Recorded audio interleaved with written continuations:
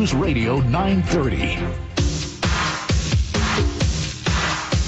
Morning News Express on WFMD. Good morning. 301-694-9363, 301-694-WFMD. There is a vigil going on, a memorial vigil at Baker Park on August 31st for those who have passed away from opioids and addiction.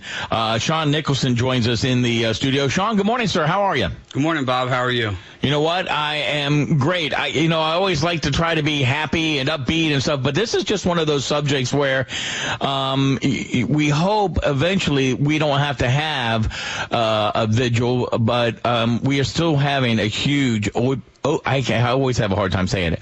Opioid addiction issue in our county, in our country, and just about everywhere. And are we ever going to win this battle, you think, sir? Well, I think that we're doing our best and working our hardest at trying to provide solutions for our community in several different capacities. I think it's extremely helpful that there is a administration locally that is very aggressively trying to provide those solutions. From our last county executive to our new county executive and our folks at the health department and our mayor, everyone is really on board with being solutions focused. And I think ultimately, it takes a lot of resources. It takes a lot of funding and money to put the right people and the right facilities in place to help people through their journey and through their processes, the struggles that they're having. Now, I do know that you have been involved and you have your own unique background, but there's a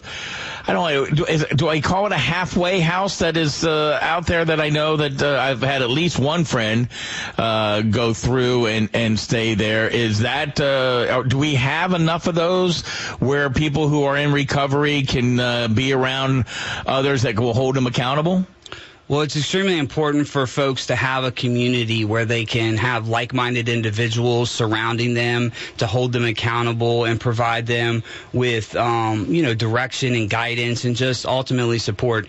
I do run some sober living homes here in Frederick, and we work really hard to try to help people transmilly support.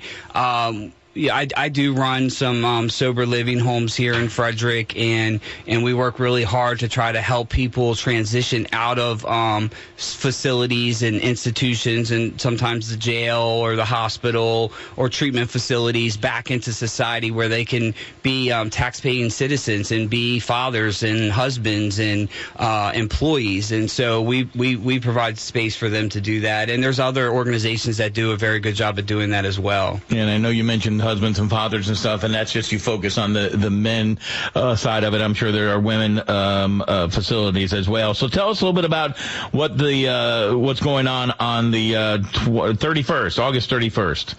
Well, we mentioned there's a lot of, facilities and operations in place and some on the way to try to combat this issue. But I think ultimately it comes down to our ability to have compassion for other people. And, some folks are in the midst of their journey, and some people, unfortunately, have not made it. And, creating a space and a place for people to come together where they can, share their experiences, even though unfortunate, and have their own community to help each other get through the process that they're dealing with grief and loss, is extremely important. And we're trying our best to provide that space and an outlet to do so.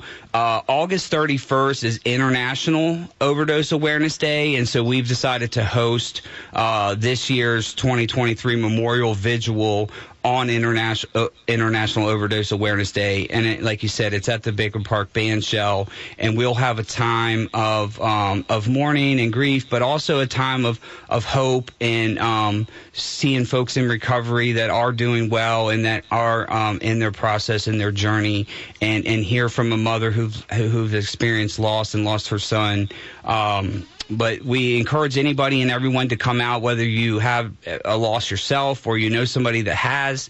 And we will be giving out, Frederick Goes Purple will be there giving out free T-shirts to everyone there. I know Stauffer Funeral Homes is going to be there with refreshments. And it'll be just a good, safe space. A place to reflect, and also maybe, hopefully, a place where you can go and say, hey, look, I've beaten this, and so can you. Again, August 31st, it's going to be in the Baker Park again? Baker Park Band Shell, 6 o'clock to 7:30. So it's an easy, quick hour and a half, and it is definitely worth it to go out and support it. Sean Nicholson, I appreciate your time. Thank you, sir. Thank you, Bob. Have a great day. 817 at WFMD, the sheriff of Frederick County coming up. And, hey, you know what? They're on the front lines of trying to combat this in a different way. We'll talk about that with the sheriff next on the Morning News Express at WFMD.